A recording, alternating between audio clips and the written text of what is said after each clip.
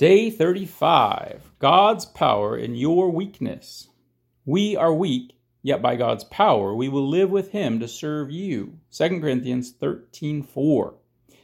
I'm with you. That is all you need. My power shows up best in weak people.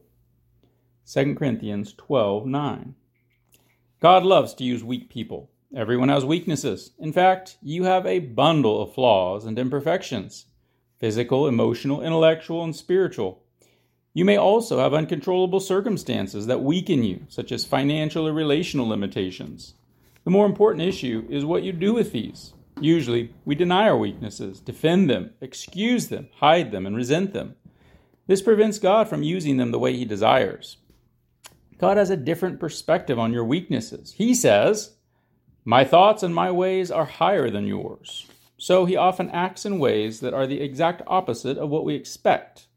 We think that God only wants to use our strengths, but he also wants to use our weaknesses for his glory. The Bible says, God purposely chose what the world considers weak in order to shame the powerful. Your weaknesses are not an accident. God deliberately allowed them in your life for the purpose of demonstrating his power through you. God has never been impressed with strength or self-sufficiency. In fact, he is drawn to people who are weak and admit it. Jesus regarded this recognition of our need as being poor in spirit. It's the number one attitude he blesses. The Bible is filled with examples of how God loves to use imperfect, ordinary people to do extraordinary things in spite of their weaknesses.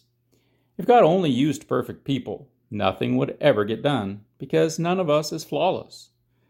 That God uses imperfect people is encouraging news for all of us. A weakness, or thorn as Paul called it, is not a sin or a vice or a character defect that you can change, such as overeating or impatience. A weakness is any limitation that you inherited or have no power to change. It may be a physical limitation, like a handicap, a chronic illness, naturally low energy, or a disability. It may be an emotional limitation, such as a trauma scar, a hurtful memory, a personality quirk, or a hereditary disposition. Or it may be a talent or intellectual limitation. We're not all super bright or talented. When you think of the limitation in your life, you may be tempted to conclude, God could never use me. But God is never limited by our limitations. In fact, he enjoys putting his great power into ordinary containers. The Bible says, "We are like clay jars in which this treasure is stored. The real power comes from God and not from us." Like common pottery, we are fragile and flawed and break easily, but God will use us if we allow him to work through our weaknesses. For that to happen, we must follow the model of Paul. Admit your weaknesses. Own up to your imperfections. Stop pretending to have it all together and be honest about yourself. Instead of living in denial or making excuses, take the time to identify your personal weaknesses. You might make a list of them. Two great confessions in the New Testament illustrate what we need for healthy living. The first was Peter's, who said to Jesus, "You are the Christ, the Son of the living God." The second confession was Paul's, who said to an idolizing crowd, "We are only human beings like you." If you want God to use you, you must know who God is and know who you are. Many Christians, especially leaders, forget the second truth. We're only human. If it takes a crisis to get you to admit this, God won't hesitate to allow it because he loves you. Be content with your weaknesses. Paul said, "I'm glad to boast about my weaknesses so that the power of Christ may work through me. Since I know it is all for Christ's good, I'm quite content with my weaknesses." At first, this doesn't make sense. We want to be freed from our weaknesses, not be content with them. But contentment is an expression of faith in the goodness of God. It says, "God, I believe you love me and know what's best for me." Paul gives us several reasons to be content with our inborn weaknesses. First, they cause us to depend on God. Referring to his own weakness, which God refused to take away, Paul said, "I'm quite happy about the thorn, for when I am weak, then I am strong. The less I have, the more I depend on him." Whenever you feel weak, God is reminding you to depend on him. Our weaknesses also prevent arrogance. They keep us humble. Paul said, So I wouldn't get a big head. I was given the gift of a handicap to keep me in constant touch with my limitations. God often attaches a major weakness to a major strength to keep our egos in check. A limitation can act as a governor to keep us from going too fast and running ahead of God.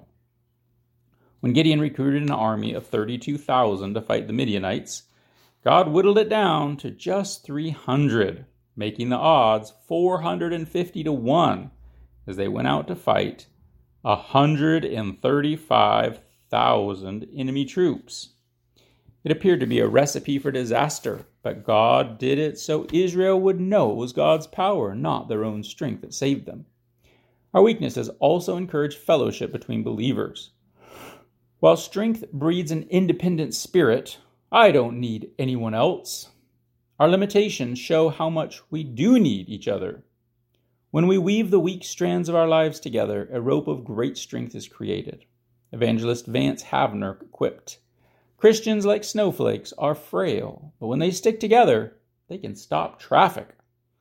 Most of all, our weaknesses increase our capacity for sympathy and ministry. We're far more likely to be compassionate and considerate of the weaknesses of others.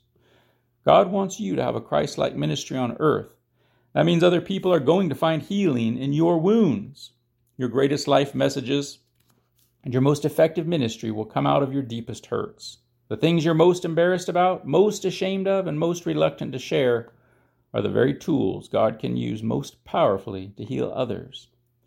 The great missionary Hudson Taylor said, "All God's giants were weak people. Moses' weakness was his temper. It caused him to murder an Egyptian, strike the rock he was supposed to speak to, and break the tablets of the 10 Commandments.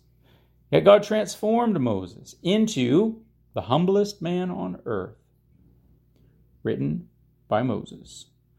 Gideon's weakness was low self-esteem and deep insecurities, but God transformed him into a mighty man of valor. Abraham's weakness was fear. Not once, but twice, he claimed his wife was his sister to protect himself. But God transformed Abraham into the father of those who have faith. Impulsive, weak-willed Peter became a rock. The adulterer David became a man after my own heart. And John, one of the arrogant sons of thunder, became the apostle of love. The list could go on and on. It would take too long to recount the stories of the faith of Barak, Samson, Jephthah, David, Samuel, and all the prophets. Their weakness was turned to strength. God specializes in turning weaknesses into strengths. He wants to take your greatest weakness and transform it. Honestly share your weaknesses. Ministry begins with vulnerability. The more you let down your guard, take off your mask, and share your struggle, the more God will be able to use you in serving others. Paul modeled vulnerability in all his letters. He openly shared his failures. When I want to do good, I don't. And when I try not to do wrong, I do it anyway. His feelings. I have told you all my feelings. His frustrations. We were crushed and completely overwhelmed, and we thought we would never live through it. His fears. When I came to you, I was weak and fearful and trembling. Of course, vulnerability is risky. It can be scary to lower your defenses and open up your life to others. When you reveal your failures, feelings, frustrations, and fears, you risk rejection. But the benefits are worth the risk. Vulnerability is emotionally liberating. Opening up relieves stress, diffuses your fears, and is the first step to freedom. We've already seen that God gives grace to the humble, but many misunderstand humility. Humility is not putting yourself down or denying your strengths. Rather, it is being honest about your weaknesses. The more honest you are, the more of God's grace you get. You will also receive grace from others. Vulnerability is an endearing quality. We're naturally drawn to humble people. Pretentiousness repels, but authenticity attracts, and vulnerability is the pathway to intimacy. This is why God wants to use your weaknesses, not just your strengths. If all people see are your strengths, they get discouraged and think, well, good for her, but I'll never be able to do that. But when they see God using you in spite of your weaknesses, it encourages them to think, maybe God can use me.